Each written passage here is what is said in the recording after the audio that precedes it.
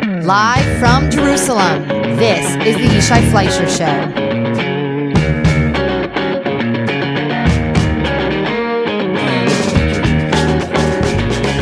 All right, folks, you are listening to the Yishai Fleischer Show here on Voice of Israel. So great to be with you. In studio with me right now is one of the leading intellectuals in the Jewish world, certainly in the English-speaking world, and his name is Leibler. I owe this man a lot. Leibler has done things that helped me be here today. He may not know it, but he was extremely instrumental in helping Soviet Jewry be freed from that gigantic prison, which was called the Soviet Union. He has in the past served as president of the Executive Council of Australian Jewry, and he was the chairman of the governing board of the World Jewish Congress. He was one of the pioneering global leaders in the campaign on behalf of Soviet Jewry, as I mentioned, and played a role in the lead-up to the Israeli diplomatic relations with India and China. Therefore, you understand that Issi is the kind of person who's connecting Israel to a broader world. And that's actually what is bringing him to our studios today, because he's written an article in the New York Times, which has gotten a lot of traction, called Israel Must Put Security First. And it's an interesting mix of what we would call here in Israel left and right. On the one hand, strong Israel, as in the title says, you have to put security first. On the other hand, still pining for a two-state solution. Issi Leibler moved to Israel in 1999. He came to Jerusalem, and then he emerged as one of the, as I said, leading global English language commentators. He writes prolifically in the Jerusalem Post and in the Hebrew daily Israel Hayom. He's got his own blog. It's called Candidly Speaking from Jerusalem, and he's in studio right now. Issi, thanks so much for joining us. My pleasure. Thanks so much for your work on behalf of Soviet Jewry on a personal level. Tell me a little bit about helping 1 million Jews be freed from prison. It's a long story, and I don't want to bore you, but it started in 1959. In 1957, the first time I came to Israel, I was, in a sense, recruited and asked to play a role in this. And I had always been passionately interested in the question of Soviet Jewry. And on my return, I began starting a campaign which led ultimately to the United Nations, to this issue being raised by Australia at the United Nations. It was a great campaign within the Jewish community, and it was historic because it was the first time that the issue had been raised, and a call for the right of Aliyah and all these things. As you can imagine, I was vilified by the left and by the Soviet Union. In 1965, I published a booklet called Soviet Jewry and Human Rights, which was extracts of the way the Jews were being treated in the Soviet Union, but based on Soviet sources, which caused such a clamour that the Communist Party of Australia became divided over it. And as a result, I was sent overseas, lecturing of all places, because I was anything but a left-winger, I can assure you, to left-wing groups, trying to convince them of the need to become involved in Soviet Jewry. That led then to the next step. My company, I was in a large travel company, was mistakenly selected, I think, from their point of view, to represent Australia at the Olympic Games with their travel arrangements, and the Soviets had to give me visas. For 4 years, I had access to the Soviet Union under extraordinarily trying circumstances, an Australian embassy car taking me from refusnik to refusnik, doing negotiations over the so-called Olympic Games, which were never to be because we boycotted them at the end, and having KGB following me everywhere and enormous strains and stresses. But I was in touch and had relations with the refusniks. Then I was one of the main people involved and directly in touch with sort of access. And it changed my life. And if you talk about Aliyah, I think one of the things that convinced me that the only place to come was Israel was the experience I had with these extraordinary people and the nest that I saw enveloping as these people from nowhere had suddenly became Jewish, and their Jewish origins brought them back to their own people. They were extraordinary, talented people. I regard them as the greatest heroes of our generation. They came to Israel, and many of them just submerged and were ignored, but these were the people that changed Jewish history. And besides the establishment of the Jewish state, I think the miracle of Soviet Jewry was the greatest breakthrough. I was expelled from there. At the end, because the Olympic Games, Australia boycotted the Olympic Games, actually beaten up and arrested on charges of espionage. They had no need to play up to me anymore. But fortunately, I was expelled and told I'd never come back again. A few years later, in Hungary at a World Jewish Congress meeting, which I attended, the chief rabbi of Hungary, the chief rabbi of the Soviet Union, who was a KGB extension, from that particular synagogue, appointed and controlled by the KGB, invited me to come to the Soviet Union on Rosh Hashanah and said I could have the pulpit and say what I wanted. I went with my wife for what was the most memorable occasion that I'll never forget on Rosh Hashanah. For the first time, we had refuseniks coming into a synagogue, which was a KGB operation. And in my broken Yiddish, I spoke to the audience and told them about Israel and about Aliyah. And that led 4 or 5 later, it was actually the beginning of Perestroika. I was one of the first to come back and say, Gorbachev means it. And I was dismissed. Many of my friends here in Israel said it didn't work. They were wrong. And my last success there was establishing the first Jewish cultural center in Moscow, the Solomon Michal Center, which was a great international event. So my years with Soviet Jewry were quite transformational.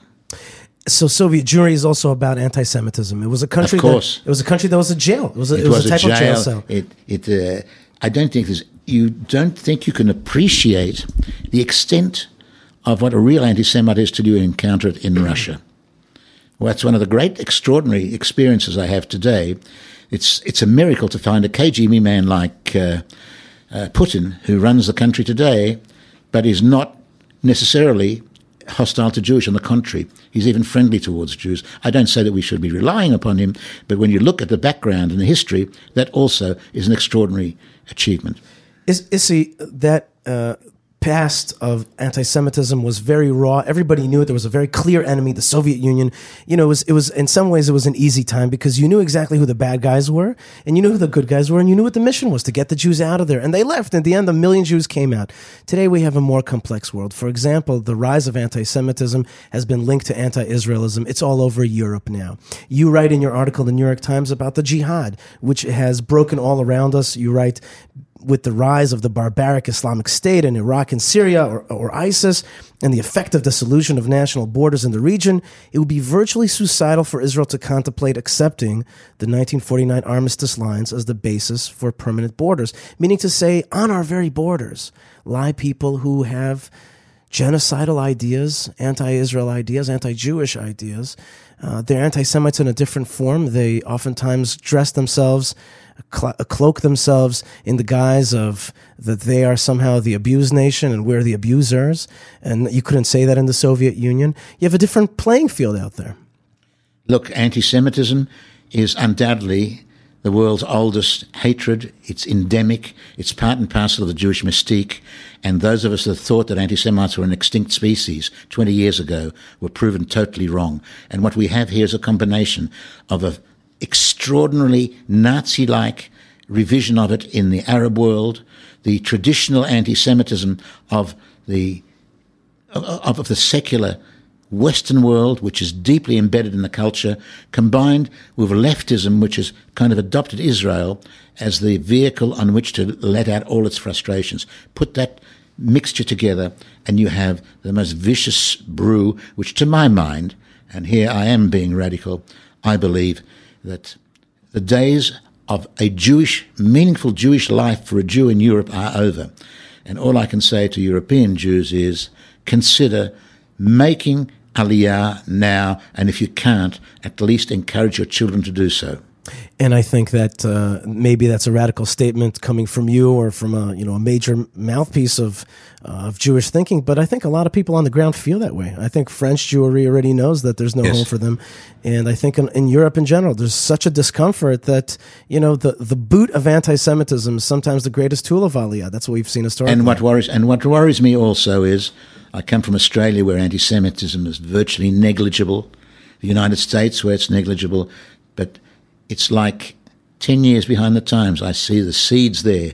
I really feel that a person that wants to lead a full Jewish life, and here my Zionism comes out, it can only be in Israel. And those people to whom Jewishness is meaningful should really consider, if not coming themselves, encouraging their children to be part of this great experiment and great development that we're going through in this country. Now, we just experienced a different kind of war, a war that shocked the Israeli left, and that is we call it protective edge, the war with Hamas in Gaza. It was almost a 2-month war. in which it seemed as though the enemy would never let up, that the storehouse of rockets would keep going. Israel struck back hard, not super hard, not trying to destroy the enemy or uproot them, but struck back hard. But a lot of people were shocked, and there's a lot of articles coming out. They're saying that the Israeli left is falling apart. They're asking, where's liberal Zionism? Where's the Israeli left? And the reason they're asking that is because it seems that the idea of two-state solution has gone by the wayside. Why? Because Gaza was a perfect experiment. You pulled out of Gaza. You no longer controlled it. You gave Gazans, 1 million Gazans, their own life, their own country. And yet, instead of living as two nations side by side, as was promised by the Israeli liberal establishment and liberal thinking, in the end, we got what the right-wing camp was always saying, which is, you're going to have a terror state next door. And it happened faster than we even expected. So the idea of two-state solution has taken a big hit. And in your article, you somehow try to balance those things. You say two-state is the way we conceived of it is probably finished. You admit that the Israeli left is in a little bit of straits. At the same time, you're saying we still have to strive for that ideal. And I wanted to ask you a little bit about that balance. How do you strike a balance between something that you think is impossible to happen, but an ideal that we should still strive for? You know, when you live in a world, you try to work within accepting the fact that politics is the art of the possible. There is no vehicle today whereby we can get a quick fix or an easy decision. But I know one thing. It would be out of the question to contemplate having a state under the present circumstances, a state which would inevitably become a Hamastan and which would just lead to an extension of what we have in the south right through everywhere in the borders. And the people in Tel Aviv would suddenly find that in the Habima Theatre there'd be tunnels coming up open, whatever it is. And it's just so not right on. There you're saying that's a right-wing position, you're saying. That's my position. That's my position. Now, I'm still a right-winger, but at the same time, here where you and I may disagree with, I cannot contemplate another few million Arabs coming into this country and becoming part of this country, right, because I don't want a binational state. Much as I love to have all of Eretz Israel, my view is if we are going to absorb these people, we have to ultimately, we can stand on our heads. It's absolute nonsense to say otherwise. Ultimately, they'll get the vote. 40%, 35%, it doesn't have to be a majority. Mm-hmm. It'll become a binational state. That is my nightmare. And that's why I say some other solution.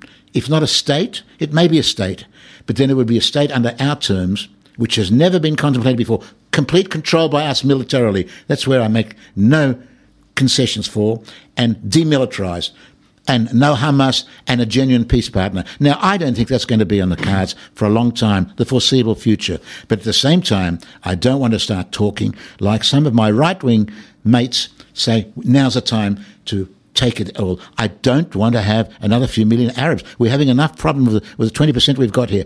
40% will make this a binational state. That's my argument against. It's not for, it's for a Jewish state. It's not against. I understand what you're saying 100%. And yet that means that you're just saying there's a status quo and we have to keep going with it. And it's not pleasant to have a status quo, but sometimes a status quo is much better than a quick fix, which means our disaster. We had a quick fix in Gaza and in many of the other areas. I'm against quick fixes. And the Bennett idea of annexing Area C only, which has a... That will come. Mm-hmm. By the way, that will come because I'm saying that I say that we have to cling to the commitment that was made by President Bush as far as the major settlement blocks is concerned, and that means effectively we should be building up in those areas for all we've got. And yet in your article, though, you say that the announcement last week of new construction in Gush Etzion, which you admit is part of consensus, you say was utterly irresponsible. Is that a New York Times Absolutely. Edit, and I'll tell you why. Not because the building was irresponsible, the timing of the announcement. Who needs these bloody announcements? Get out there, build, construct, develop the land, but don't make announcements. And there's another factor. This announcement had a political tinge to it, which was stupid. It was done for domestic purposes, to prove that we're tough. And to say, on top of that, we're doing this in response to terrorism, to hell with it. We're building up this country not in response to terrorism. We're building up this country because this is our country and we're going to build it up. So what I'm saying is, concentrate on the areas that we're going to keep, don't make announcements, and build.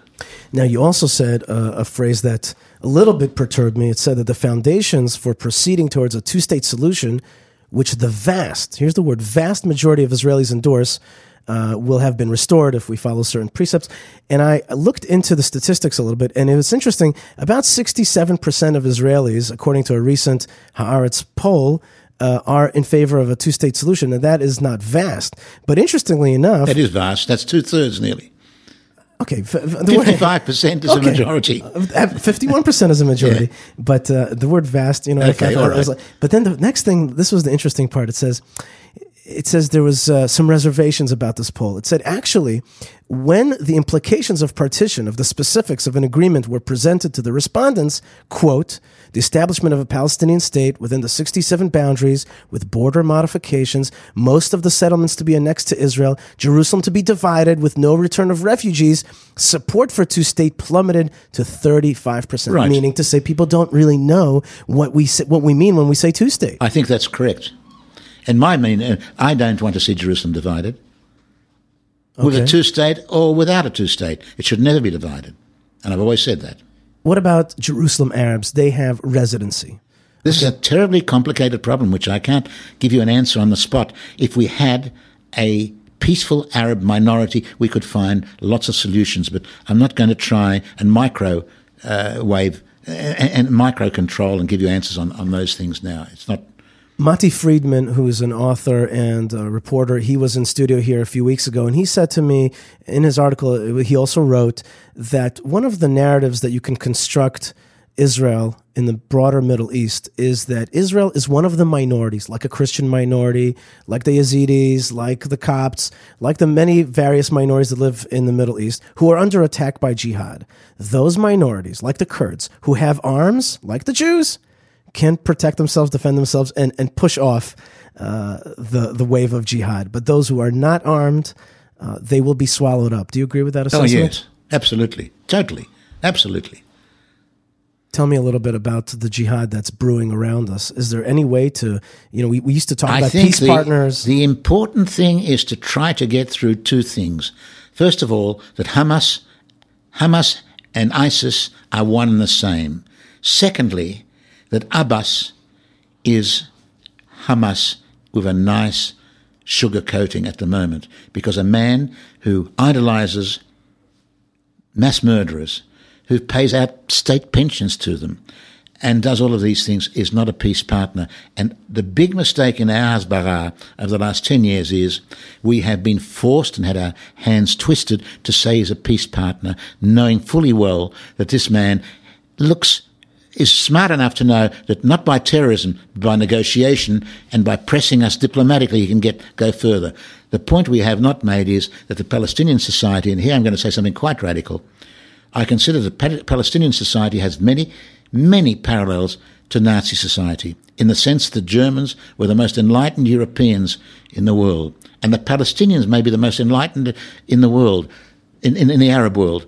But after Arafat and Abbas' indoctrination in hatred, they have turned into a criminal society. And such a criminal society makes it very, very difficult for us to come to terms. Until they have a leadership there that's going to turn the clock back the way they did in Germany, we have very little prospects of a genuine, peaceful relationship. Now, we've been talking about things that are on the ground. We've been talking about solutions. We've been talking about Arabs and Jews in the Middle East. But there is always another war. I say now that Israel always fights at least on two fronts. And the second front is what I call the narrative warfare. And that narrative warfare is in the newspapers. It's on the pages of the New York Times. It's also on campuses. It's also in the television. It's how Israel is perceived. And the perception of Israel, and I think Israelis are very shocked by that, is very different than the reality. We think of ourselves as the good guys of the region, and somehow we've managed to be painted as the bad guys of the region. And in America, you were talking about the seeds of future generations looking at things, at Israel and Jews differently. There's a growing dislike of Israel because of the narrative that people are hearing. Is there any way to heal that narrative rift between our reality and their perception? I think the fault, and that's what I said beforehand, if we would have been upfront with the fact that this is just not two people fighting over land, because it's not over two people fighting over sovereignty, it's over our sovereignty. It's over the Arab world, the Muslim world, determined that there should be no Jewish sovereignty here. Now, if we can communicate that to the world and communicate the fact that we are facing a criminal society, then those pictures that have been built up against us would not have the same effect. Although I must tell you, when you have a media which is so biased that in a war it has been presenting the images day in and day out of Palestinian children the way they have, you can understand that emotionally, rationality goes down the tubes. People react emotionally. Oh, terrible. They don't realise the extent that we are the most extraordinary army in the world when it comes to taking care and minimising it, but we are being held up as war criminals. It's part of the Jewish dilemma. It's part of anti-Semitism. It's Israel has, in a sense, become the same way as the Jew was in the Middle Ages, the centre of all evil. The problem from the Jews in the Middle Ages, they brought the plagues. They brought everything down upon them. Today, it's Israel, which the majority of Europeans consider as being more dangerous to peace than North Korea and Iran. We have to fight against it, but it's not easy. And we have to be strong. That's definitely something I am trying to always broadcast. Issi Leibler is a former senior vice president of the World Jewish Congress. He's a columnist for the Jerusalem Post and Israel Hayom. He was also the president of the Executive Council of Australian Jewry, and he also was incredibly instrumental in bringing Soviet Jewry out. We only have a few minutes, Issi. I want to ask you, what turns you on right now in Israel? We talked a lot about the darkness. We talked a lot about the forces against us and having to be strong. Look, I've got children, grandchildren here, and I look at the way they're growing up in this country, and that says to me, I know that Australia, where I come from, is a beautiful country and a beautiful Jewish community, but when I look at what I see in Israel, and I feel I'm part of this country, it's a blessing. We are part of the blessed generation. We are the most blessed generation, the generation which has been empowered with strength and can look after itself and defend itself. And for that, it's a great blessing. And I count and thank God every day I think of it. And living in Jerusalem is not too bad. Marvelous. The center of the Jewish universe. But it's not always perceived that way, is it? It's not yet perceived that way. The folks in the diaspora in the United States and Australia, they still don't always get it. They don't have that boot of anti-Semitism to get them thinking that way. And culturally, we're very divided. We're divided by great oceans and great distances. Not always do we understand one another and each other's lives. My feeling is that what we're facing in the Jewish world is assimilation. And the distancing from Israel is primarily a reflection of the assimilatory process. You'll find that committed Jews, by and large, are as positive and as committed to Israel as they've ever been. But there's a vast gulf of assimilation. When you look at the intermarriage in the United States and in the Western world, when you see that more than something like 60% of Jews are marrying out. When you look at the numbers in some of these institutions, the majority are people who have not even gone through the conversions of reform and conservative. They're just interfaith marriages, and their children don't understand anything about Israel. Many of them, and it's a sad reflection. We have to get as many Jews to Israel now, while we have Jews still active, and build up this country, because that's where the future of our people rests. Issi Leibler, I want to thank you so much for joining me in studio here on the Voice of Israel studios in Jerusalem. You are a prolific writer and intellectual working in the Jewish world.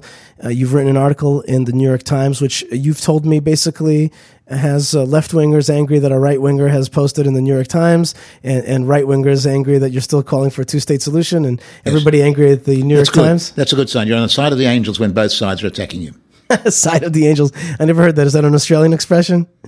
But in any case, I want to thank you so much for joining us in studio today and wish you the best of luck and continued success. Thank you. Okay, folks, I hope you enjoyed that segment with Issi Leibler. Very interesting discussion. And the issue is, how is Israel going to move forward? But you know what? We know our stuff. Our guests know our stuff. But I want to hear what you know and what you think. So please write me an email, yishai@voiceofisrael.com, or tweet me at Yishai Fleischer, or Facebook me, or Facebook VOI Israel. VO Israel, that is exactly where we're broadcasting from. And you know what? No matter what, we are moving forward. The dream is here, and you could be part of it. You are part of it when you're connected, and especially when you're connected to this radio station, which is trying so hard to broadcast the light and the awesome magic and the strength that is coming out of Israel. Indeed, my friends, there are many people who want to slow us down, want to stop us. They got all kinds of anti-creative ideas out at ISIS and Hamas. We're not going to let them. We are going to survive. We're going to thrive.